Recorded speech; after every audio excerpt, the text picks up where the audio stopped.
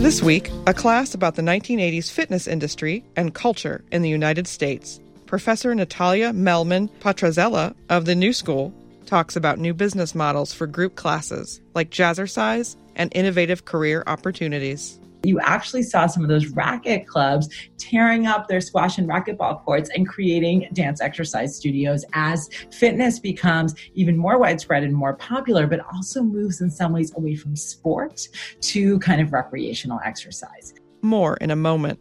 Mom deserves the best, and there's no better place to shop for Mother's Day than Whole Foods Market. They're your destination for unbeatable savings, from premium gifts to show-stopping flowers and irresistible desserts. Start by saving 33% with Prime on all body care and candles. Then get a 15-stem bunch of tulips for just $9.99 each with Prime. Round out Mom's menu with festive rosé, irresistible berry chantilly cake, and more special treats. Come celebrate Mother's Day at Whole Foods Market. Hey, it's Ryan Reynolds, and I'm here with Keith, co-star of my upcoming film, If, only in theaters May 17th. Do you want to tell people the big news?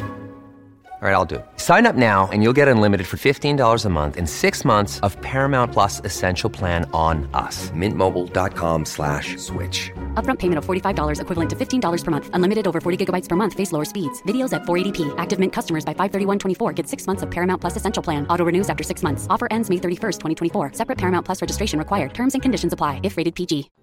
Hi, and welcome to Fit Nation. We are talking today about 1980s workout culture. This is, I believe, now our third week together virtually. I hope you all are doing well. So I'm going to go ahead and share my screen with you, and we can get right started. Okay, great. So as always, what we're looking at in this class today is about the rise of the American obsession with fitness culture, with working out, even as the United States is not a particular fit nation. And even as, if anything, in the past 75 to 100 years or so that we look at in this course, Americans have actually become more and more obsessed with the idea of working out as a symbol or a signal of kind of individual virtue and morality, even as the ability to do so and having a quote-unquote fit body has become another symbol of inequality in this country. So that's the kind of overarching arc, of course, of the class. And today we turn to the 1980s. So the name of the lecture today is a quote from one of the oral histories that I've done for the book research that I'm doing, which is on which this course is based. And it's, "I would have been a PE teacher." We're going to get there towards the end of class, and I'll tell you who said it. But that kind of idea that in another historical moment, the people who became architects of the fitness industry would have been physical education teachers is a really important idea, I think, particularly as we talk about the 1980s. Okay, so I would have been a PE teacher in 1980s fitness culture in the United States. Now, I want to start by talking a little bit about the United States in the 1980s, really just broad strokes, historical context here. A lot of our students, those of you watching on C-SPAN at the New School, are international, so everybody has different levels of preparation and familiarity with U.S. history. I should also mention, I say America there, because even though I'm a U.S. historian, you all read for this week Jenny Ellison's article about fat aerobics in Canada in this period. And so while I'm always careful to kind of bound my expertise in the United States, it's really important throughout this class, as we have been all semester, to see which of these phenomena become transnational and also how they might look similar or different across national lines. Okay, so we'll start with real top level context for America in the 1980s. Then we go to talk about the making of an industry. This drawing on the article that you read by Mark Stern about the rise of the fitness industry from 1960 to 1980, talking in a little more detail about what aspects of that industry look like and also the way that they shaped a workout culture. Then we will get to the quote, which frames our talk today. "I would have been a PE teacher." We'll talk about a path not taken, the physical education track, and why a lot of these folks who became so important in the fitness industry of the 1980s and remain so today, why didn't they become PE teachers? It's not, like most historical phenomena, merely a result of individual decisions, but there are structural factors at work too. And so I'm excited to get into that intersection there, because it's one of those cases that is just, for me, I didn't anticipate that aspect of this story coming up in my research, but it started bubbling up through oral histories, as I mentioned, and then borne out by some other archival work, which I will talk about. And then we conclude at the end always with, so what? Why do we care? Why is this more than just a little foray into, the curiosity of fitness history? Well, I think it's about more than that. And I hope by the end you will too. Okay, so let's get started. So let's just recap a little bit of, what we talked about last week. There's a lot going on in the world. We talked about, in looking in the 1960s and 70s, a kind of alternative perspective on what U.S. historians often refer to as movement culture, which is often used to refer to kind of political activism in that period for things like feminism, gay liberation, against the Vietnam War, kind of progressive political movements. What we did in this period, what we did in that same period, was to look at the way that sort of movement culture, as it's conventionally understood, shaped exercise period in that culture, but also we expanded the definition of movement culture in the 60s and 70s to say, let's talk about actual movement culture. What forms of exercise were taking hold in this period, and how were they shaped by that moment? One of the big things that transformed exercise in that era, which will come up very much today, was the introduction of what we now know as cardio. When Kenneth Cooper, military physician, published his book Aerobics in 1968, he really expanded the definition of exercise to be far beyond weightlifting and calisthenics, which was how it was relatively narrowly defined before that. And that I can't underestimate, and we spoke about a lot last week, that revolutionized the definition of what exercise was and who could participate in it, and honestly, the kind of bodies that it would create. Okay, we talked a little bit, kind of dove into the case study of the rise of the jogging phenomenon and the kind of idea of the open road. Jogging is like a quintessential cardio form of exercise, seen as 100% as sort of objectively salutary and healthful for a kind of increasingly sedentary populace. But also we talked about the kind of countercultural romance that a lot of jogging enthusiasts had about, one person, often one man, and the open road, about a kind of back to nature perspective, about a rejection of technology and technocracy, and that could be embodied by running. And of course, in a moment when exploration through mind-altering substances was quite common, this idea of the runner's high and the endorphins that you could get naturally really became kind of part of jogging's mystique in that period. And then we also talked about a simultaneous rise of what we now know as studio fitness, often almost always promoted by women, for women largely, although that has changed now. In that same period of the late 1960s, late 1970s, you see the beginnings and really the flourishing of studio-based fitness workouts, things that we'll talk about in a little more detail today, things like Jazzercise, founded in 1969, though it really takes hold in the 1980s. Things like the bar-based workouts, which we talk about today, Lottie Burke. But that idea, especially for women who are often looked at as scants if they are out in public, alone in the street, particularly exercising, that some of these studio exercises actually created some safer spaces for women to exercise in a moment when exercise for women was becoming much more widely accepted. And there are a lot of contradictions there, which I won't rehash from last week, but which I think will come up a little bit today too. All right, so forging ahead.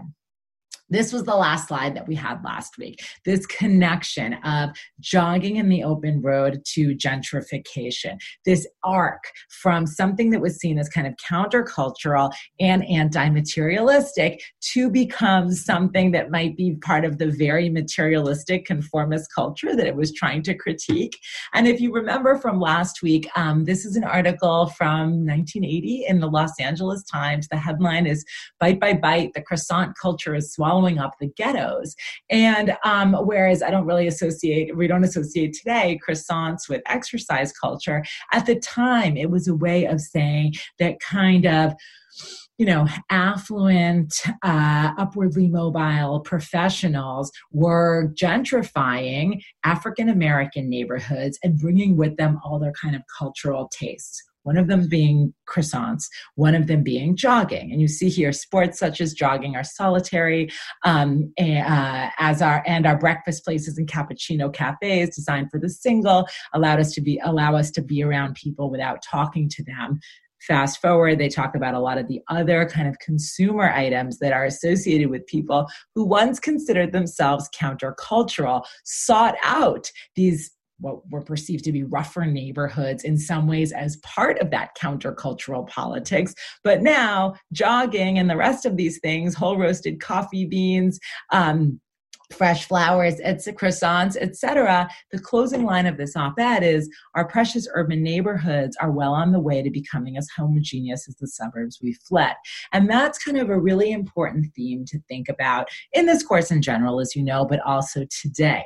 The way that privatization, capitalism, a kind of corporatization of many of these grassroots movements in fitness ends up, I don't want to say bastardizing them or destroying them, because there's still very vibrant forms of fitness that exist in our extremely robust private fitness industry, but which you can't deny are overwhelmingly privatized and available as private goods to those who can afford them, even as they were often introduced with kind of radical ideas in mind. Jogging is certainly a pretty good example of that. Okay. So let's do, again, this is real top level, but I want to talk a little bit about some key themes in understanding the United States in the 1980s. So that's a picture from the 1990 movie of Bonfire and the Vanities, a rendering of Tom Wolfe's famous book about New York City in the 1980s. And if you don't know that book, it's a great novel. Never been a better time to go read it. But the protagonist, who's a Wall Street guy, fancies himself a master of the universe. He's married to a beautiful, thin, white woman. They are rich. And I won't spoil it, but he gets into a car accident, which enmeshes him in an African-American neighborhood in New York and in the criminal system, and kind of points out a lot of the hypocrisy and social inequality that exists in New York City, and I would say in other cities in the United States at that time. That's a very unsatisfying description of the movie, but I can't include the image without telling you.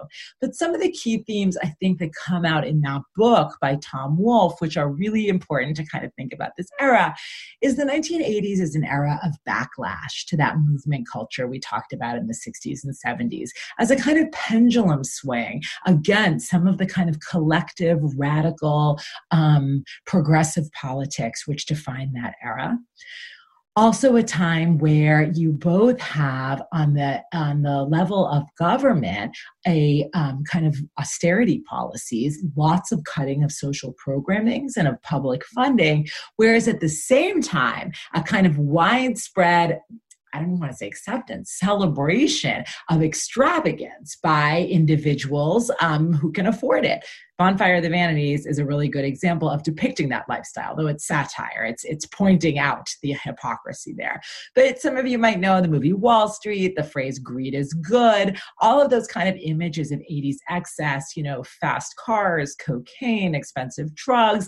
That is very lifestyles of the rich and famous. If this lecture were 3 hours long, I would show you all these video clips, but that kind of celebration of extreme wealth, while at the same time social programs are being cut, that is very much part of a kind of 80s ethos, as historians understand it, and I think people at the time too. With that, unsurprisingly, a whole lot of economic, social, and racial inequality. I'd left gender out of there on purpose because I want to talk about the way this period, through fitness in particular, was both a time when gender inequality continued to be challenged, but also reinscribed by the fitness fascinations of the 1980s. Morning in America is Ronald Reagan's 1984 presidential campaign slogan. And I put a question mark there because for a lot of people, it was not Morning in America. For a lot of people, these cutting of social programmings, this kind of ascendant political and cultural conservatism, particularly in the age of HIV/AIDS, which Ronald Reagan was very late to acknowledge at all as a disease, all of that was not part of a dawning in America. It was part of one of the darkest times in the United States. And so I think it's really important when we see images like this one that I've put up here to realize that all that glitz and glamour, which by the way, today is very much sort of like being reinvigorated in a kind of like retro celebration of the 80s, that all of that was part of an era in which a lot of people suffered a lot due to these policies. And the last thing on there, I was going to put it on there, but after we had that croissant culture headline last week, it came to my attention that some of you don't know what yuppies are. So yuppie is a term, and that's okay. Yuppie is a term that came in use in the 1980s to refer to young urban professionals and all the things they like to do, like those croissants and jogging. And I was just reading another thing, like triathlons became big, and it's a little bit of a play on hippies, right? And it is often it was used mockingly, right? These are people who are individualistic. They're kind of in it to climb the ladder on their own. They're kind of not that into collective progressive politics, but rather into personal advancement through climbing the ranks. And that was very much also part of this 80s moment. So of course, I'm leaving a lot out. We didn't even talk about the Cold War in this particular slide, but these are some of the cultural themes which I think frame our discussion of fitness in 1980s United States. Okay, so we've talked a significant amount about presidential fitness in this class and about what was considered kind of appropriate for a public figure to participate in terms of fitness. And if you look here, so this is from a 1983 magazine spread when this is during Ronald Reagan's first term. That's President Ronald Reagan there working out on, I believe, a Nautilus machine. You read a lot about the history of Nautilus in Jonathan Black's book for your reading for today. And here, if you take a little closer look at this slide, you can see the president's personal exercise program, How to Stay Fit. Now, we're not going to do a closed textual analysis of this slide, though you certainly are welcome to pause and zoom in there at home. But a few things I want to point out that I think are really good. This image on the right of Reagan chopping wood. That is, I think, totally of a piece with what we talked about earlier in the 20th century with Teddy Roosevelt, like getting out in the great outdoors, celebrating the strenuous life through manly sports like chopping wood. Or in here, he talks about horseback riding too. There's a real continuity there. But at least two things in here, I think, maybe possibly three, I think really highlight that this is a different era.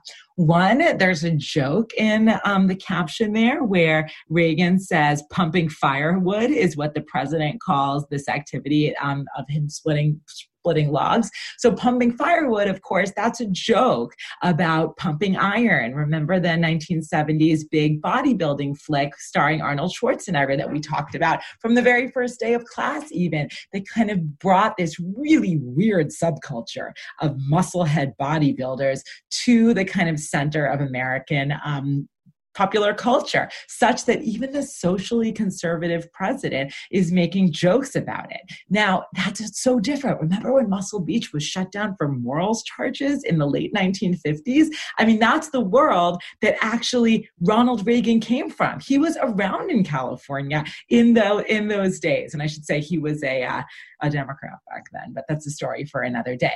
But then the other thing that I think is super interesting here, the main photo for the piece, Reagan on an exercise machine in the gym. That is not kind of traditionally masculine Theodore Roosevelt kind of imagery. By 1983, working out in a commercial gym, a straight man, a leader working on his body in this particular way is considered not at all to question his masculinity, but rather to uphold it. This is a puff piece that came out in a moment where it's very clear that to be someone who goes to the gym is a positive. This is supposed to reflect positively on the president. And it did, because by 1983, fitness is in general becoming uncontroversial and a kind of celebrated virtue, such that somebody like Ronald Reagan can do it, as can some of the more subcultural bodybuilding figures who were still considered to be rather suspicious. Okay, let's keep going. All right, so I could spend the whole lecture talking about the founder of Nautilus. There he is. I am not going to do so because you read a lot about the founding of Nautilus in your reading by Jonathan Black today. But one of the things that I think is really important in looking at this at this moment and at this particular figure is the way that machines really shaped this particular history and the proliferation of exercise in the United States. So when he went to, sorry, I have like a small tech issue right here. Let me just look. Sorry. I think this is still up recording. Okay, sorry about that. So when Arthur Jones, the founder of Nautilus, started lifting weights in the 1940s, he was horrified, as you remember from your reading, by the lack of efficiency in lifting traditional barbells. And so he kind of set to work. He didn't have much money back then. He set to work devising what he thought was a more efficient way to lift weights for bodybuilding and for overall health and fitness. What came out of that tinkering, really, this is a guy who was deeply skeptical of scientists, who only had a 9th grade education himself. So he said, hey, a 9th grade education in the 1930s is as good as 2 PhDs today. He ended up creating basically the foundation of the machines that you still see in gyms today, which are those machines. You can see one here, where in order to increase weights, you take out a little pin and you put them in, and you can raise the weight by putting the pin in different places. And as you read in your text by Jonathan Black, he kind of peddled this around at different trade shows, and very quickly it became the standard in gyms. And that is really important in this theme that we've been discussing in this class of making gyms be places where more people would exercise than just, hardcore bodybuilders. So this was less intimidating to a lot of people because it wasn't as clear how much weight you were lifting. You didn't have to heave around all of these plates, and it really, really revolutionized exercise. And so I think we've got to give him that. At the same time, as you gathered from your reading as well, and this is like the part of his life that I could spend so much time on. Funny, I did not mean to assign this reading when our nation would be in the height of this obsession with Tiger King. But Jones was a very Joe Exotic kind of figure. He was into collecting big game. He had hundreds of elephants, reptiles, I believe he had bears too. He wasn't a big cat guy, but he had hundreds of wild animals on his property in Ocala, Florida. And he was a guy with very contrarian ideas and who was not afraid to share them. I really debated actually showing you some video of him talking, and I'm going to send around a link, but it's pretty objectionable language. To give you a sense, he had 6 wives. Up until the end of his life, he continued to get married and get divorced. He married, I believe, all of these women, or at least 4 of the 6 of them, when they were under 20 years old. He went on record calling his 4th wife an old bag when she was at 24. I watched one interview with him where he said, someone asked him what his thoughts on women. He said, I think women are great. I think everybody should own several of them. All men should own several of them. So he had these really offensive ideas, and that has made him, unfortunately today, a bit of a folk hero among some like hardcore men's rights groups who see him as a guy who was speaking truth to power very early and who refused to kind of bow to emerging ideas of what was not yet called political correctness, but which came to be so.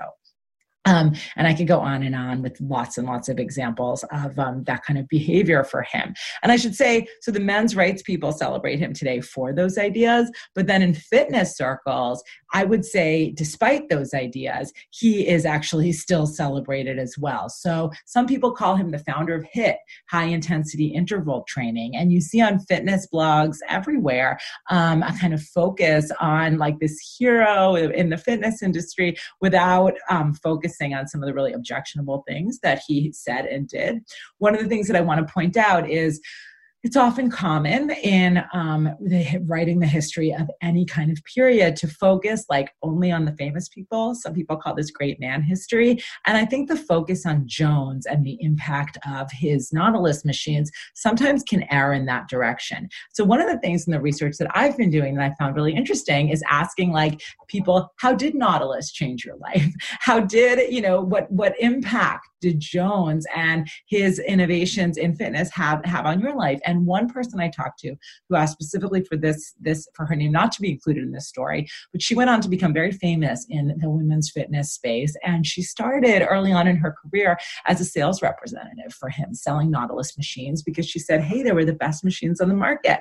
But actually, when she went to visit him in his huge ranch in Florida, she was actually so horrified by his utter racism and language I won't utter here that she actually left as a sales representative for Nautilus and left a lot of money on the table. So whenever you go to the gym and work out on one of those machines with the pins, remember, that it has this history a lot of people don't know. I should say that his son actually went on to develop Hammer Strength, which is an even more widespread brand that you will see around today too. So I don't believe his son shared all of the same ideas that he did. So I will only attribute those to Senior. Okay, so at that same piece, so he invents Nautilus. He comes from this very kind of like macho background, which it's funny. He got in a lot of conflict with some of the traditional bodybuilders who saw this like fancy new high-tech machine as getting in the way of real lifting, like barbell heavy lifting gyms. So he had that conflict with those guys. But he, even as he expanded who came into gyms, he was somebody who did not have any kind of progressive, positive ideas about inclusiveness as part of his mission at all. Now, at the same time, the fitness industry is expanding in a very different way. We talked a little bit about the founding of Jazzercise last week and how in 1969, this dancer, Judy Shepard, went to a YMCA to get her fitness levels tested. The fitness exam they had didn't even have metrics to measure a woman's body. And they were also shocked that just a dancer could be such a powerful, so strong. So she goes on to create Jazzercise, this dance cardio format, which has a really interesting business story, which is often not told. Jazzercise, which again, dance cardio, there's a guy in this picture here, but it's mostly women. It is meant to enable women who might be self-conscious about taking time for themselves to exercise or about looking at themselves in the mirror when they exercise, to kind of free them from all of that and allow them to move together for kind of health and fitness. Now, the business side of this, I think, is super interesting. Oops. Oh no, I'm going to have to go back to that one. So Jazzercise becomes a franchise. And what a franchise means is that individual people, rather than working for Jazzercise Inc. or working for Judy Shepard, who was Judy Shepard Massett by then, would go and pay a fee in order to start their own little Jazzercise businesses. Now, by 1984, you can see by this little clip right here, Jazzercise is the second fastest growing franchise business in the country after Domino's Pizza. Those two might go hand in hand, right? And a lot, by the way, quite a few like fast food things on there too. But one of the reasons this is important is one, because the franchise model continues to be a really important form of growth for the fitness industry, and it has been for a long time.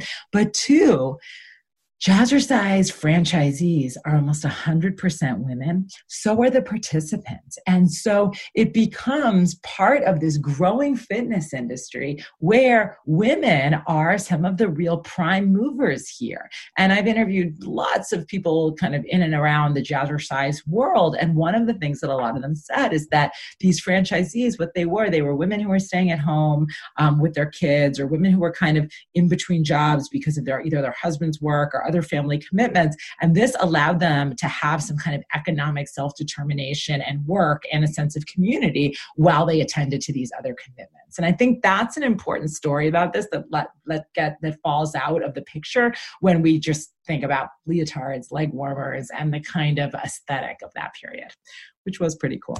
But let's go back for a second. I do want to point out again, in avoiding a great man or great woman theory of history, just like Jones is not the only guy who made exercise equipment, as you know from your Jonathan Black reading, but also Judy Shepard Massett was not the only one doing dance exercise. Jackie Sorensen, the same year as Massett, creates something very similar called aerobic dancing. And she becomes extremely popular on the East Coast. And she has classes at YMCAs and kind of all over the place. And one of the things that I think is really interesting about both of these women and how these businesses came about is they were both living kind of adjacent to military bases.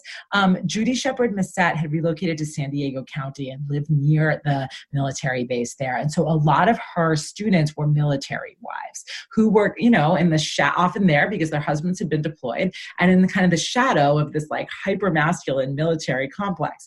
They find Jazzercise. Many of them became certified instructors and franchisees because when their husbands got reassigned, they didn't want to lose their exercise. So they had to learn it to bring it with them. And that's part of how that business spread throughout the world. And it really did, and very quickly. Jackie Sorensen was also on a military base with her husband in Guam, I believe. It's right in this article. She was an Air Force wife. It doesn't say where. I'm almost positive it was in Guam. And she too kind of was, at the behest of her husband's schedule and work, but created this incredible program there that ended up, again, mostly for women, being a real source of, self-affirmation, exercise strength, etc. I do want to point out, again, without doing a close reading of this piece right here, that a lot of these programs, even as I fully stand by the idea that these absolutely empowered women and created new opportunities for women, some of the language, this is for the grossly obese, Sorensen claims, aerobic dancing could be dangerous. There's a lot of kind of weight loss talk in a lot of these programs. And, I think still today, but even more so then, women's fitness was often talked about primarily as a form of weight loss rather than anything else. Okay, so we've got the machine side of the industry, right? Nautilus machines, you read about Life Cycle, the bikes, the Pilates reformer you read about in your reading too. Now you have studios and like renting rooms in YMCAs or within other gyms or in health spas. That's where you have a lot of that dance cardio stuff happening. But then you also have the rise of the health club as social club. And I point this out here because this is an interesting story of how fitness culture bounces in and out of art and reality. So there was this story that ran in Rolling Stone called, here you can see, Looking for Mr. Goodbody in the early 1980s. And it was about a club in Los Angeles called the Sports Connection. Now, almost everybody that I have interviewed for this book project about who was in fitness in LA in the 1980s mentions the Sports Connection. Like, this was the place to be seen. People said it was so much a kind of singles bar environment that they called it the Sports Erection. And it was such a kind of new place. The idea that a gym was not a sweaty dungeon where a bunch of suspicious guys went to heave iron, but it was where the beautiful people hung out. It was a new idea. It was considered a very California idea. So this guy, Aaron Latham, who you see his name in the byline here, he goes to California. New York journalist, writes a story about it, runs in Rolling Stone.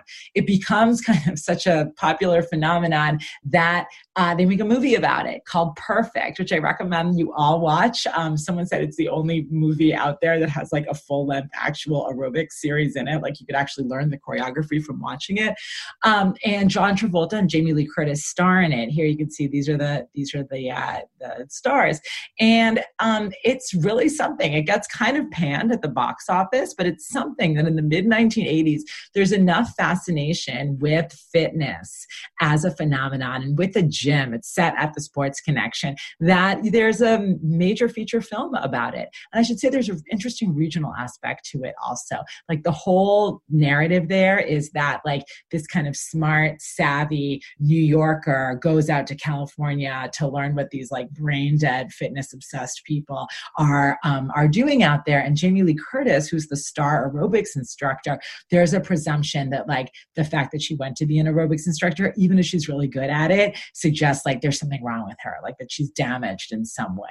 And so I suggest watching that. I think it's on Amazon Prime, just to kind of wrap your head around a lot about the way that the culture was seeing fitness, still with some suspicion, but with increasing fascination during that period.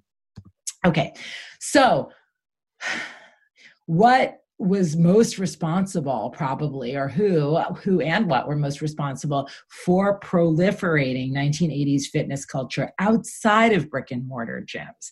Well, brick and mortar gyms, as you know from your reading on the rise of the industry, were booming. From like 1960 to 1990, the growth is exponential in the fitness industry.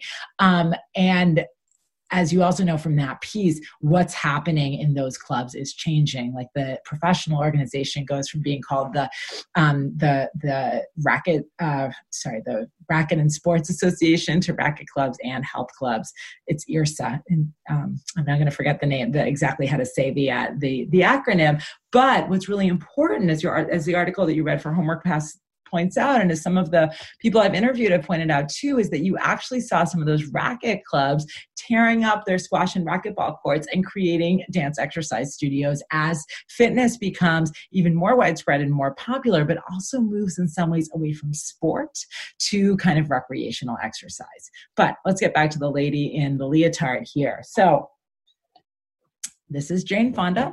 Jane Fonda was already a celebrated actress and controversial activist by 1979 when she founds her workout studio on Robertson Boulevard in Los Angeles.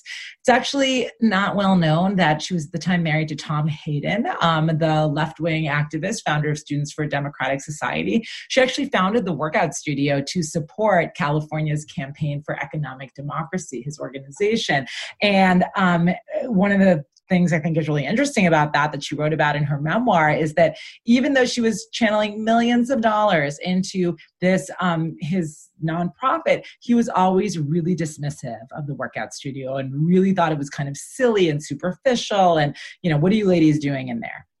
Meanwhile, one of the ways that she made dance exercise so popular was she was already a celebrity, so it had her name attached to it. But two, VHS. Video cassettes. So no matter how many more people were coming into gyms, and no matter how many more clubs were being built, nothing could compare with having this videotape in your hand. Not that cheap, by the way. Fitness videos in those days were like $40 or $50, but that you could bring home, you could pop into your VCR, and you could do it anytime. And that was really responsible for promoting and proliferating fitness culture far beyond any brick and mortar environment.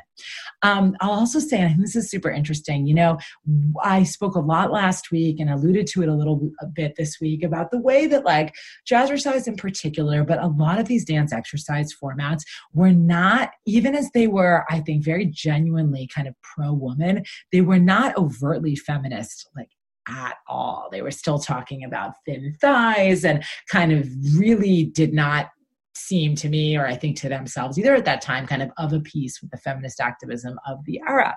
Jane Fonda was very different. She, in her book, which was came with the workout. She talks about how exercise is about bodily self-determination, how she wants this book and this program to be as much for secretaries as Beverly Hills women. She has this whole feminist line basically about reclaiming her own body, which is very, very different from the language that you hear from a lot of other dance exercise women. At the same time, she gets criticized a lot for perpetuating a kind of slim femininity and a white femininity and an affluent femininity through her workout. And that continues to be something that she's criticized for, even though it's not an aspect of her goals. So this is an image from Jenny Ellison's article that you read about fat women's aerobics culture in the 1980s. And I love, love, love that article because I think it highlights so much the way that even as fitness culture was in many ways deeply problematic in this period, the answer by people who might resist it wasn't, I'm not going to work out. It was like, I'm going to remake and appropriate this thing and make it my own in a way that feels more inclusive and honest and genuine. And so Ellison's article is so great, I think, because she emphasizes groups like this one, Large as Life Fitness, and other fat women who realize the kind of thin dominance of thinness in a lot of these exercise spaces, or presumption that the goal of going there is to become thin. And they say, no, like essentially don't throw the baby out with the bathwater. Like community, movement, exercise, health, it's awesome. But we want to do it in a way that affirms bodies like us as more than a stop on the way to becoming thin, as something good in their own right. And I think that's a really powerful angle, because a lot of times there's a kind of simplistic critique of fitness culture that all it is perpetuating a thin ideal. And while that's often not wrong, I think that overlooks really important stories like this. Another group of marginalized people who are so important to the creation of contemporary fitness culture are, of course, LGBTQ people. So that there would be no gym culture in this country without queer people, like full stop, no question. And so I want to just pause for a second and talk about the way that operated. So this gentleman on the left, that's John Blair. He was both a gym entrepreneur and a nightclub impresario, and those things were very closely intertwined for him. He talks about being a young gay man in Los Angeles in 1970, and get this was in his New York Times obituary, and about going to the going to the first gay gym in Los Angeles and having it a place where he could find Nautilus machines and wear tube socks and kind of be himself. And to me, having just put together all that material about Arthur Jones, who was like homophobic, racist, misogynist, and then to hear John Blair, who was a huge activist, who's queer himself and a huge activist for LGBTQ rights, talk about the presence of Nautilus machines at the gym being a kind of, one sign it was a good place or one sign it was a place of solace, to me is a really important point about the way that particular spaces or devices or products or experiences get remade and reused by everyday people. And I think that's important to think about when we think about the history of any of these phenomena. So Blair has a gym in LA, and then he has goes to New York, also has gyms in New York and nightclubs. And he talks about how during HIV/AIDS, going to the gym and having what he called a Chelsea boy physique, the kind of fit, muscular body, became such an important way to showcase that you weren't sick, you weren't wasting away from HIV/AIDS. And so wearing that signifier of health on your body was one way that kind of fitness culture operated in that period. Now, this other Molly Fox Studios over here, I had the great pleasure of interviewing Molly Fox, who is like still considered one of the leaders in the fitness industry. And she used a really great term, which some of you have probably heard in your other courses, a third place, to describe the role of studios, her studio in particular, and others in that period in New York City. And she talks about the marginalization of LGBTQ people in that period and the way that these gyms were places where, particularly in New York, where she had her studio in Chelsea, you see there was a kind of place where you weren't going to be marginalized, you weren't going to be seen as diseased, you weren't going to be seen as othered, and that these were incredible sources of community in that regard. And so I think that's really important too, to like disaggregate when we think of gym culture, the big sports connection, the independently owned studios like Molly Fox, the equipment aspect of the industry that we learned about from Jonathan Black and through Nautilus, and to see they all intersect and they're all kind of part of this amorphous thing called gym culture, but they all have very different functions and all serve in some ways as places that were, some are excluded, and in places which are also a force for inclusivity as well. So what I want to do for this very last bit of class here is talk about this path not taken. So let me pause for a second and explain what I'm talking about here. One of the things that kind of bubbled up through my oral history interviews that I was surprised about is that I've interviewed all of these luminaries from the 1980s in particular, this kind of high point when, to put one digit on it, by the middle of the 1980s, 22 million people are doing aerobics in the United States. That is something that no one had ever even heard about, probably 15 years earlier, most of them even 10 years earlier. And what I kept hearing from people who came up through this period and became really these like big shots in the industry was either I was a phys ed teacher, I was a phys ed major, or can you imagine if I'd been born in another era? I would have been a PE teacher. And I started to kind of think about that all of a sudden there was this boom in this private industry that created all these opportunities in a private realm for people who are extraordinarily talented people, by the way, who would have otherwise gone into teaching PE. And so that became another kind of avenue to look at how the rise of this industry has, I think, in some ways contributed to these kind of austerity policies, which have drained really quality physical education from the public realm. So here are some examples of intersections, which a lot of people told me about as well. So Jackie Sorensen, who you remember founded Aerobic Dancing, she was involved in the Presidential Council for Youth Fitness. She wrote physical education curriculum. You can see here. And then here, this is in 1990, President George Bush I appoints Arnold Schwarzenegger as head of the Presidential Council on Fitness, which we talked a lot about, if you remember back with Dwight Eisenhower and John F. Kennedy. Now I want to pause here because this is remarkable. I mean, we talked about how marginal Muscle Beach was and how marginal weightlifting was. The idea that a Republican conservative president would be appointing Arnold Schwarzenegger as the head of the very staid Presidential Council on Fitness, that says a lot about the mainstreaming of workout culture in the United States. That this dance aerobics instructor who's really promoting exercise for girls would be writing PE curriculum, that does suggest a real change that I don't want to minimize.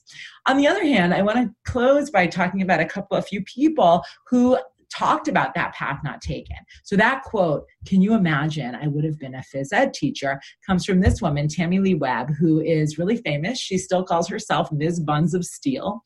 She became very, very successful during the 80s and 90s, particularly through fitness infomercials. She starred in a whole lot of DVDs and did very well for herself through that.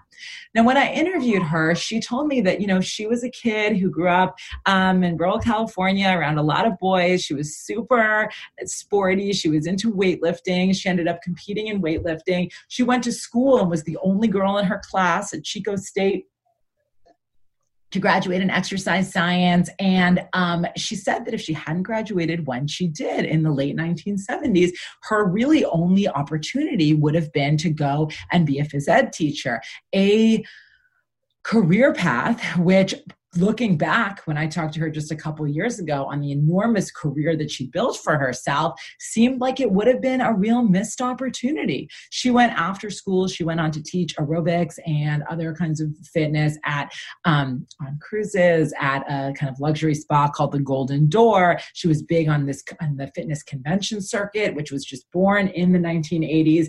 And she really became somebody who shaped and created this industry, and I don't fault her for this, feels like she lucked out by being born at the right time when these opportunities existed. Because for a girl like her, born 10, 15 years early, she would have ended up as a PE teacher. Being a PE teacher, I think most of you know, because we've talked about it before, particularly in moments of austerity around social spending and public spending, is not a particularly glamorous lifestyle. Although I give a lot of kudos to people who do it because I think it's really important.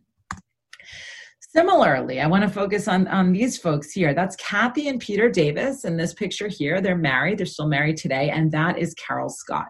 So all three of these folks have some connection to that same kind of story.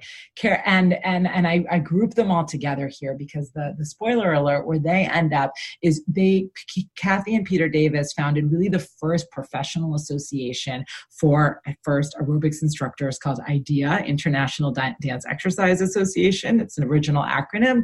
And then Carol, and that was in California. They both went to school in San Diego and started that. And then Carol Scott, a few years later, started essentially an East Coast version of that called ECA, East Coast Alliance, ECA Fitness. And all of them, Kathy and Kathy and Peter came out of the tennis world, collegiate tennis, and Kathy and Carol told me rather similar stories of being jocks, of studying phys ed, and of graduating in the early 1980s into this dynamic realm of commercial fitness that they never would have imagined existed before.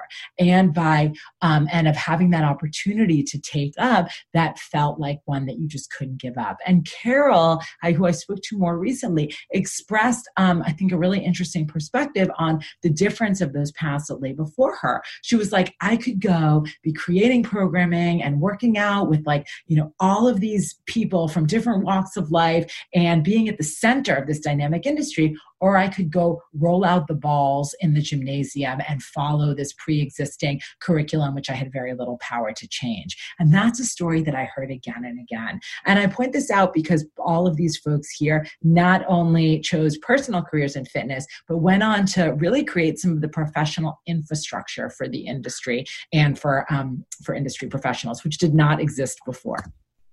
And just so you know, what was one of the things that those organizations created was kind of conventions, and the way it would work, and it still does in some places. You apply with your programming, whether there you see spinning or step or whatever it was, and then you present like an academic conference, and different fitness professionals come and see your workout. I don't know exactly what's being presented there, but that was at ECA Fitness, where, full disclosure, I have presented as well quite a few years ago. I was backup talent though. I was like these people in the back, but different outfits. Okay, so last example of this, I've interviewed both of these folks. It's Elizabeth Halfpap and Fred DeVito. They are the kind of power couple of bar fitness in America, co-founders of Exhale. And they worked with the Lottie Burke method when it first came to the United States in the 70s and 1980s and onward. Lydia Bach right here is the woman who brought the Lottie Burke method to the US. We talked about Lottie Burke last week. And Fred DeVito, in telling me his story and how he came to it, he was a PE teacher and he had a union job and it was secure. But then his I think then girlfriend, now wife, Elizabeth, was a dancer and she was working at Lottie Burke. And it was at that point, no men were even allowed on the premises, either in New York and later in Los Angeles too. And he got a kind of side job there working the desk. And then he started getting trained, and he made this really tough decision, which he said his parents just didn't understand in some ways at the beginning, of him leaving this secure teaching job to go and work in this really fledgling fitness industry. And I was really taken by the way that he described why he did that. And he said to me, and I think to a lot of you, particularly being at the New School, leaving like the public realm to work in private industry feels like that's somehow a move towards a more like exclusive or exclusionary realm, which in some ways I think that instinct is right. But what DeVito explained to me, I think this was really opened my eyes in a lot of ways. He said, look, when I was teaching PE, I was teaching to the kids who were already jocks, the kids who were out of shape or humiliated or felt excluded. They would get a note or sit on the side or not try. And the way the curriculum was structured, it only perpetuated that. There was like no opportunity for me to actually get people to love movement or to create kind of a more collectively inspiring environment. He said in the studio world, which was so new, there was actually that opportunity to create those kind of environments. And so that's the kind of thing that you hear a lot. And in this particular, in this particular case as well, he just has possesses a really interesting honor, which is that he was the first man apparently allowed ever into one of the Lottie Burke classes. And this Lydia Bach here, who they worked with for years, Lydia Bach was the woman who brought the Lottie Burke method from Europe to the United States. Okay. So I want to close right now. I think we went a little bit later than I would have thought, just with this very strange image. That's Lydia Bach, possibly not the same photo shoot, but that's Lydia Bach and Arnold Schwarzenegger locked in this rather strange arm wrestling competition, grinning arm wrestling. And I do not have a date for this class, but for this particular image, but it was used in a promotion for the Lottie Burke method about, how to get strong. And I close on this one because I think you can see that one of the things that happens in the 1980s in this crazy and divergent and multifaceted history of fitness in the United States is that you start to see a lot of convergence. That something like the Lottie Burke method, born out of dance in Manchester Street in London for kind of society ladies, and Arnold Schwarzenegger, who comes out of like the Muscle Beach, super macho male bodybuilding culture, there is a kind of mainstream convergence that's happening in this period where there is a much wider spread celebration of the pursuit of individual fitness as an objective good that's happening across the culture.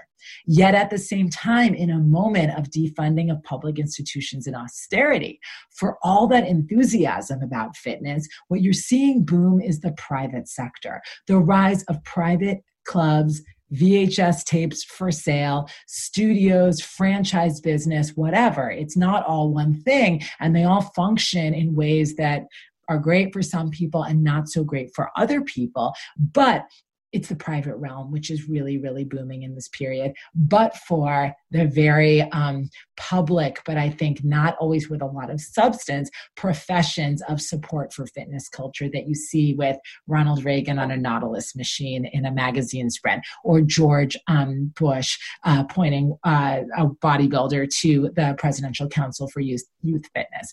So on that note, I will let you go. I look very forward to hearing your thoughts on this talk. If you're joining us from C-SPAN, I'm very easy to find online.